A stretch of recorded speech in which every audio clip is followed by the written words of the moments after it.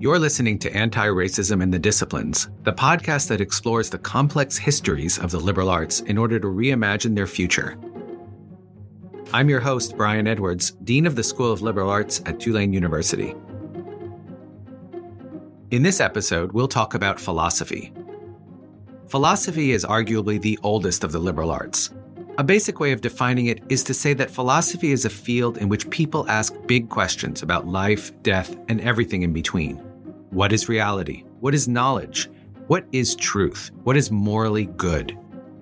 In asking and trying to answer these questions through logic and argumentation, philosophy is seeking out the most general truths about the universe, especially as it relates to human beings. Philosophy can be defined by its main goal, to get answers for what the late Charles Mills called the deep eternalities of the human condition. Today, we will examine the history and structures of the discipline, and we'll do it in the way that philosophers themselves go about things, by asking the big questions.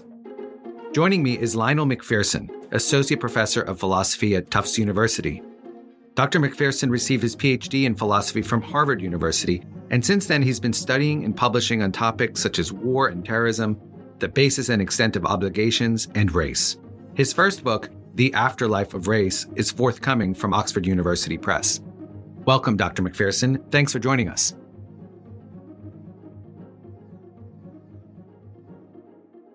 So, philosophy predates the idea of race. Philosophy is a discipline. So, in a way, race doesn't necessarily structure the discipline the same way it might be entrenched in, say, sociology or anthropology. And yet, philosophy has been at the center of the development of race as a more pernicious idea, as you discuss in your book. So in many of the conversations we've had in this series, we talk about how race structures a discipline. Is the better question here, how does philosophy structure race? Could you talk more about this link between modern philosophy and the modern idea of race? Or maybe how did philosophy contribute to the idea of major races as we know it today? It's a little tricky. So here's the story as I understand it, and here's the story as I tell it. And when I talk about the modern idea of race, it's the modern idea of race as continental groups of people. So, people from supposed to be originally Africa as a whole, they're supposed to be a racial people, and then Europeans and Asians. And that owes to Bernier, a French physician and traveler, and came up with this taxonomic scheme in 1684, but it really wasn't about anything except characteristic physical differences roughly by continent. So there's not that much that could be done with that.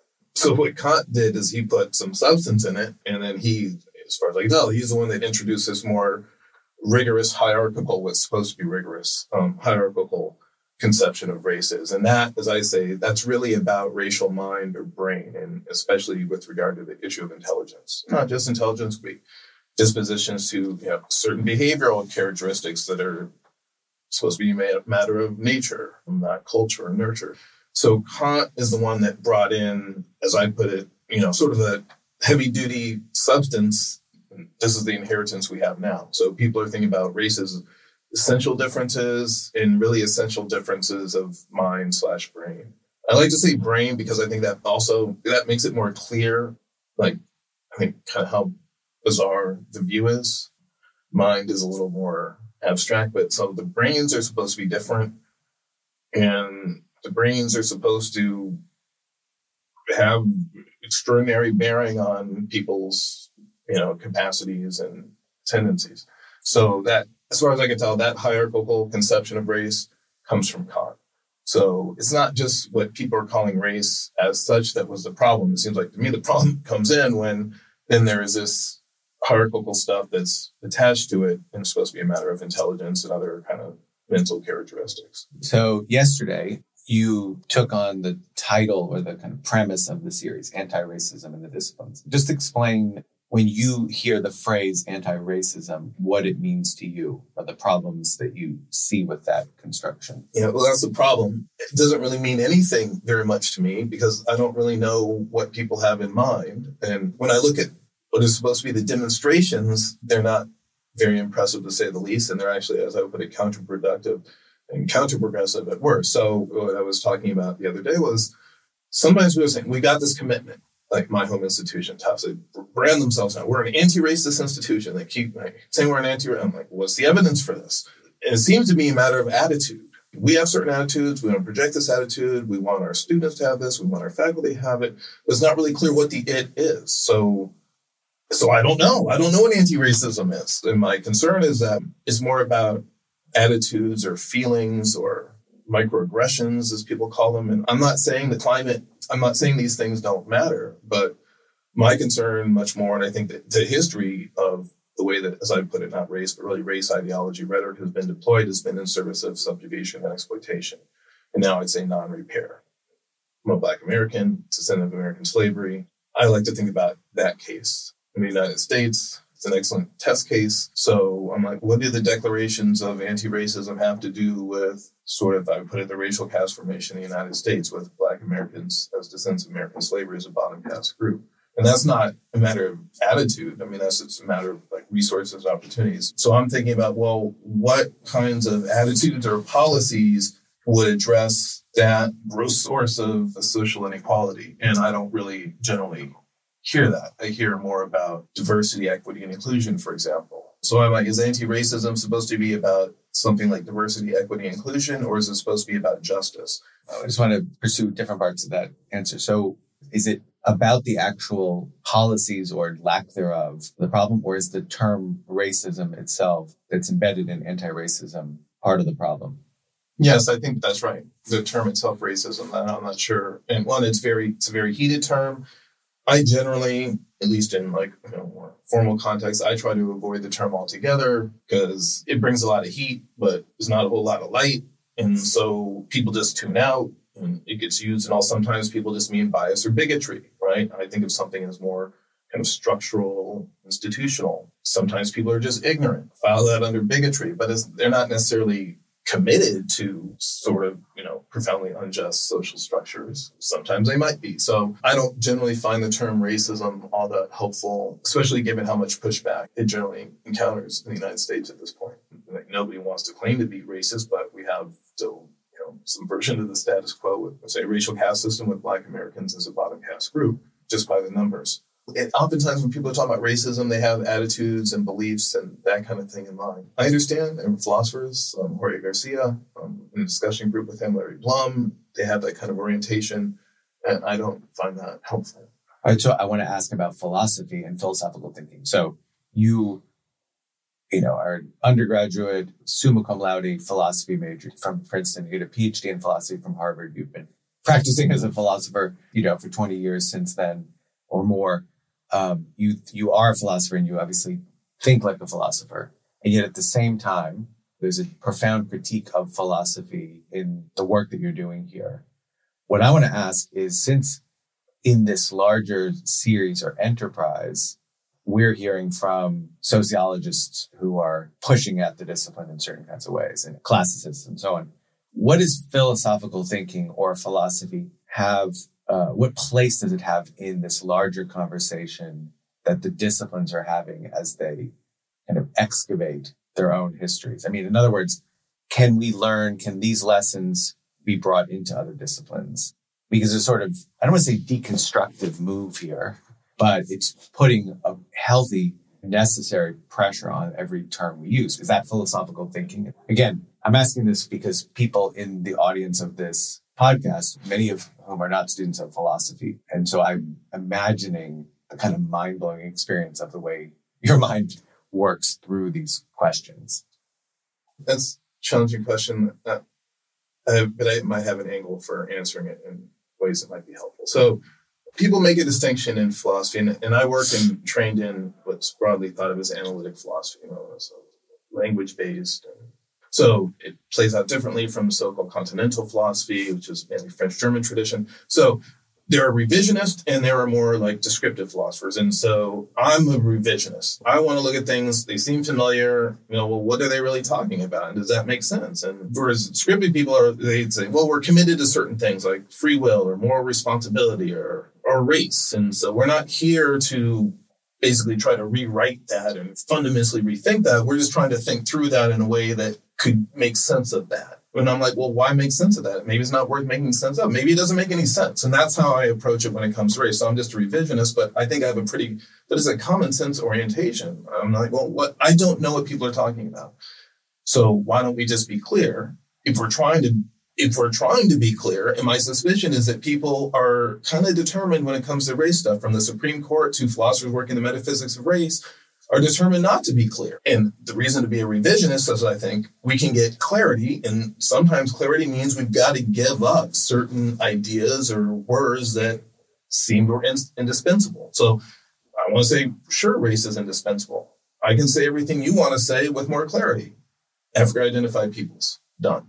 I don't need the race language to do it. And say, yes, there's a whole ideology and rhetoric about Africa-identified peoples versus Europe-identified peoples versus Asia-identified peoples. All this race stuff, I think, is largely a diversion. It doesn't shed any light on that. So I'm from the revisionist school. I'm not really interested in thinking about it. I don't just want to have a more refined or better understanding of what I and other people already believe that's, pretty standard. To me, the excitement of philosophy was like, I thought you could be free to rethink things, and maybe, things that people were committed to, they need to set them aside, or it turns out upon further review, it doesn't make a whole lot of sense. But there's a lot of pushback. They're more descriptive, I guess.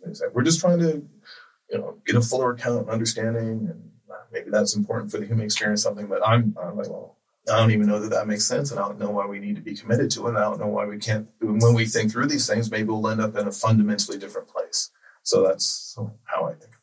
What do we miss by focusing on debates about race, especially those that seek to prove or disprove the reality of race, whether it's natural, biological, or social? Well, I think we miss everything. That's why I care so much about it, because I don't understand, and I've said this in my discussion group. I've been saying it for almost 20 years now. Why does this matter? One, it's not clear that you're talking about the same thing. In fact, it seems sometimes they're proud to assert that they're not talking about the same thing. They have at least 4 or more so-called plausible metaphysical views. And I just can't figure out, well, what's at stake? I think that's a philosophically obscure project, because I don't know what it means to talk about what the thing is when people don't know even what the thing is supposed to be in the first place. I don't know how you search for that. It's just a basic point. I'm like, what are you looking for? And I ask the question, and folks, they act like, I'm like, no, I don't know. I'm not playing. I really don't know. And that's how I got into this space. I'm just trying to track what people are talking about. They say race. Well, is it a social thing? Is it a natural thing? Is it a natural and a social thing, right? Is it a mythical, non-existent thing? Is it some other thing? Or do people even know what it is? But people use the term so comfortably and act like they're searching, I think, for a common thing. But then sometimes it seems like they're not searching. So I'm like, what is this supposed to be relevant to? So I don't see what the connection between those debates and high philosophy, they call it the metaphysics of race. I don't see what that has to do with considerations about historical injustice and reparative justice. I just don't see what the connection is. And oftentimes, they might gesture at some sort of connection, but it's very obscure what exactly that connection is supposed to be, because they don't really do any of the history or the politics. So it seems to me it's diversionary or a distraction. And I just don't see why pointing that out should be pretty controversial, because it seems to me plainly true. Just look at what is the connection between that. Let's say race is real in some esoteric biological sense. Why is that supposed to matter? I have an answer to that question. I think it only matters in connection with the history of race via Kant, where it's basically a condition for then this further investigation about racial mind/brain. That's what I think it's. So first you have to establish that there are such natural groups, and then you can begin to, study their biological qualities. And I think insofar as anybody has great reason to care about this, that's ultimately going to turn to questions of intelligence. And so I don't know why they're fixated on trying to, as I see, get to the bottom. I'm like, there's really nothing to get to the bottom of. So I just prefer to use the language of their Africa-identified peoples, Asia-identified peoples, Europe-identified peoples. Can you say more about a concept in your book that's called geoancestry that you develop and you introduce in the book? What is the concept of geoancestry that you're introducing? And how does it differ from race? When people say race, I'm like, well, there's no thing, or it's not clear what the thing is. So I say the race thing. And I'm not trying to be clever about it. Like, I don't know. And even when I was earlier versions of the manuscript, I was struggling if I just put race, but then I don't know what that means. I don't know then what a reader's supposed to know. So I just said the race thing to make it clear. It's kind of a placeholder. We don't even know what the thing is. We don't know if it's the same thing that people are talking about. We don't know if it's a different thing. We don't know if people know what they're talking about at all. They're just using the word. So I wanted to introduce an alternative. And the advantage was to leave the heaviest baggage of race debates and ideology rhetoric behind and just specify what I mean. So there's nothing super fancy about it. It's like, by geoancestry, I mean roughly visible continental ancestry plus social political lineage. That's what I mean. If people who are invested in race language want to say, well, we can use that and that's what we'll define, and if there's a consensus about that, then I'm fine. I would have no problem with the term. What I have in mind would have prevailed, and that would be fine. Then at least we know what we're talking about. And then we could begin to think about, well, in what ways is this significant? Visible continental ancestry plus social political lineage. So concrete type of example, people have, to say blacks or the black race, or however we want to racially black.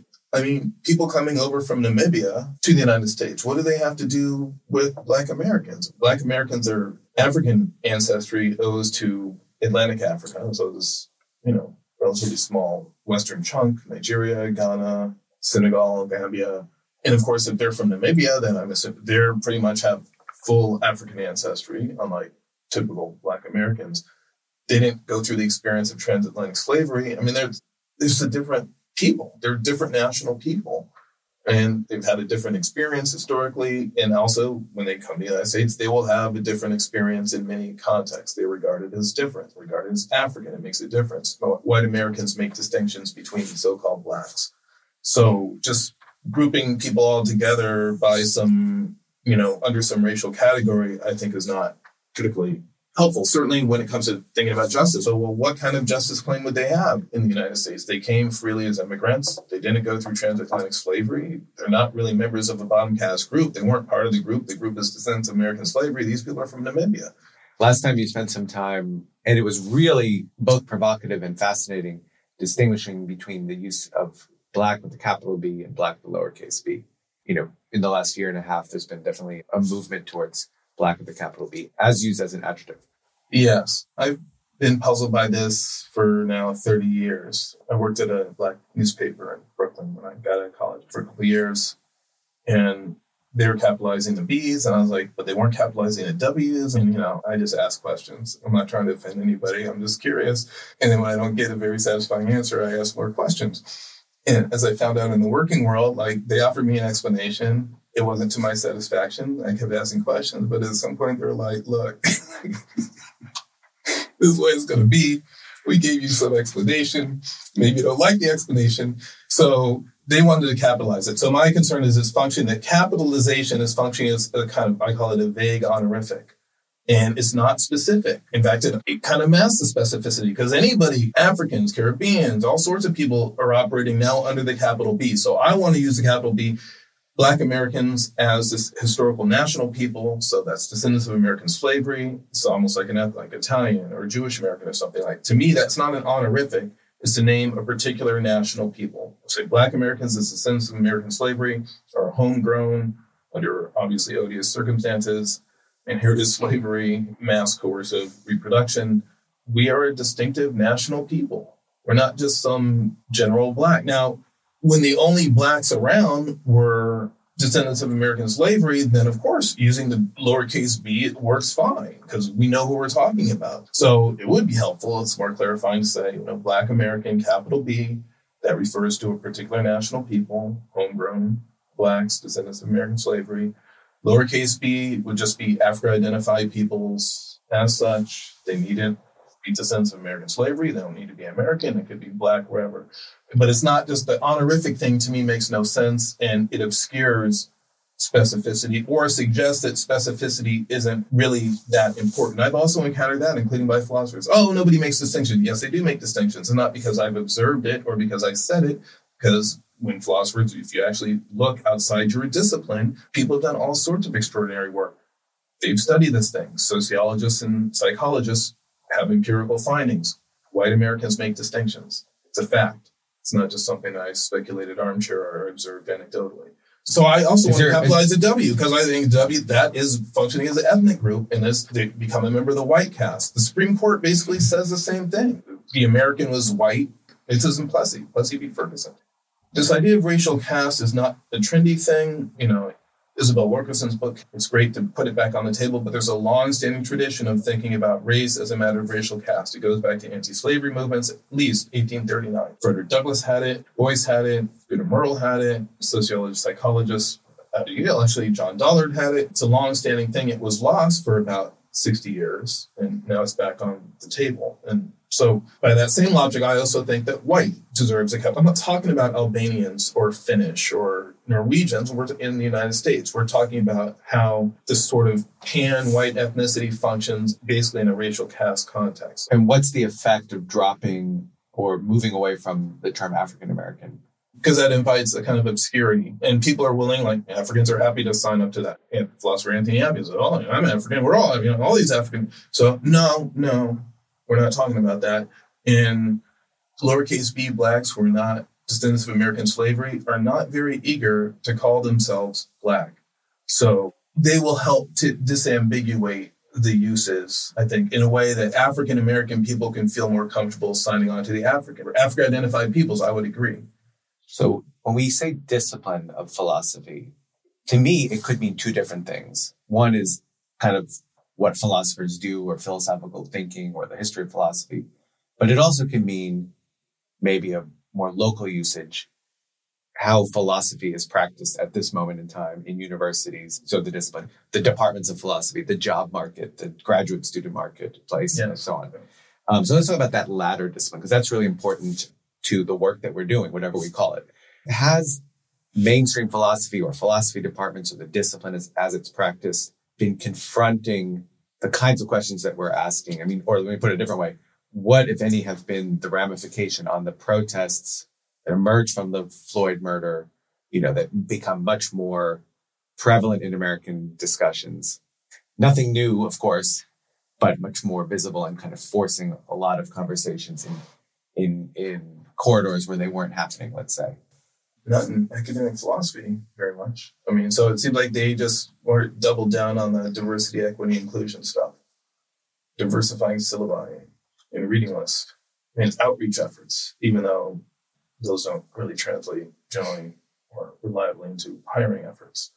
So not much is happening. And I don't think much is going to happen. And I think that's part of the sociology and culture of the profession. What could we do? What should we do? Who? Administrators? Some of us have power to do things. Other of us are just in the profession. So that we was carefully constructed. What might we do? What might we do that would work better? So you talked about opening up syllabi or adding text. No, I don't think that helps. I think that's largely... No, I think you don't need to do all that. Just hire some people. And if you have any trouble hiring, then train them. And you're saying, well, I don't know where they are. It shouldn't be that hard to get the word out and say, philosophy actually wants you. You don't just have to feel like, you're imposing on people and bothering them, asking, hey, what's up with Kant and race? And he did a lot of ideological, rhetorical damage, and we're still living with that legacy. And you all pretty much have made it a dogma, the mainstream of the profession. I've seen this in action. It's a dogma that race stuff has nothing to do, even from the founder of, modern racist ideology rhetoric. Kant. Yeah, Kant. Yeah, that's supposed to have nothing to do with his thought, even though it's there in his thought. And this was back in the day. I mean, people writing longhand in ink. He didn't just dash some stuff off on a tweet. I mean, he went out of his way to write this and integrate it in his mainstream philosophical works. So it's to be taken seriously. And I think the problem I have is students, Black students, lowercase b, Black American students especially, we've developed a sense of when things don't feel right. Some people say, oh, well, we're standard good liberals. No, we're anti-racist and we aren't actively discriminating, and we hope we're not passively discriminating. We're committed. If we are, we're committed to not doing those things. But I don't think they really understand just how hostile the culture and the background of quite a bit of Western philosophy we're doing is, both the history and present. It's very disconcerting to be told that, well, as a matter of dogma, I mean, they don't know. They haven't thought about what relation Kant's theory of race would have on his conception of humanity and rationality as it factors in his moral philosophy. It seemed to me that's a fruitful area of inquiry. And people coming from outside the typical profile of folks who go into philosophy can pick up on this.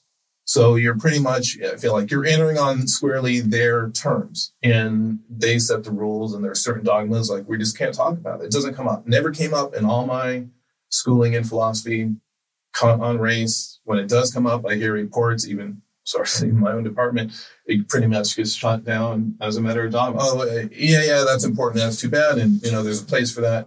Maybe take McPherson's course, Racism and Social Inequality, or Versions of Race seminars I teach.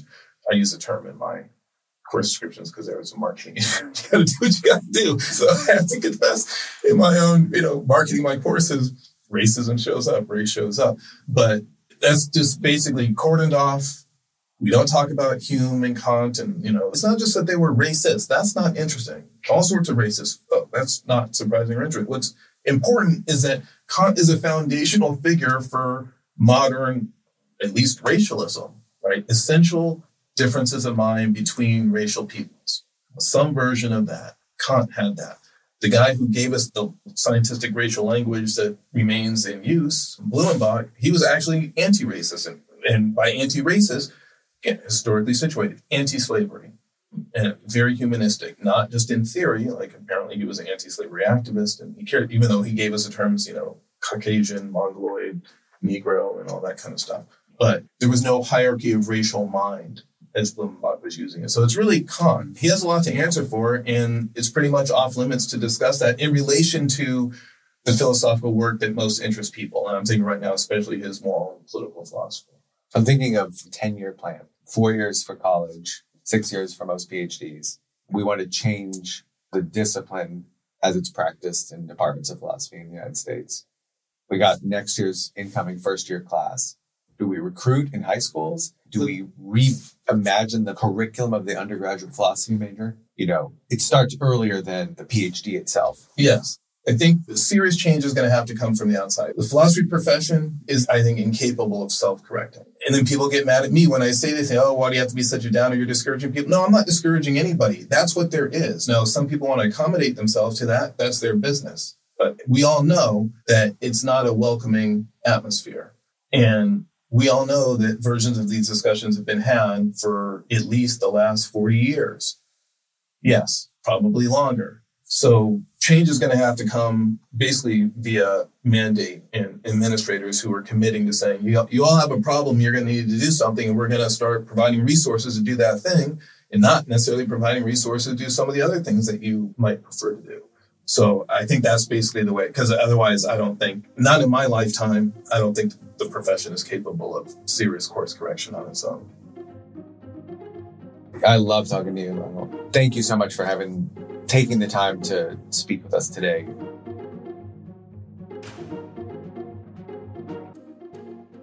If you liked this podcast, help us spread the word. Tell your friends, teachers, or students, or share it on social media. And let us know how you are contributing to anti-racist scholarship and teaching at our website, liberalarts.tulane.edu/anti-racism and the disciplines podcast. I'm your host, Brian Edwards. This podcast was produced by Gabriela Garcia Mays. Original music is by Corey Diane. Our production assistant was Maggie Green.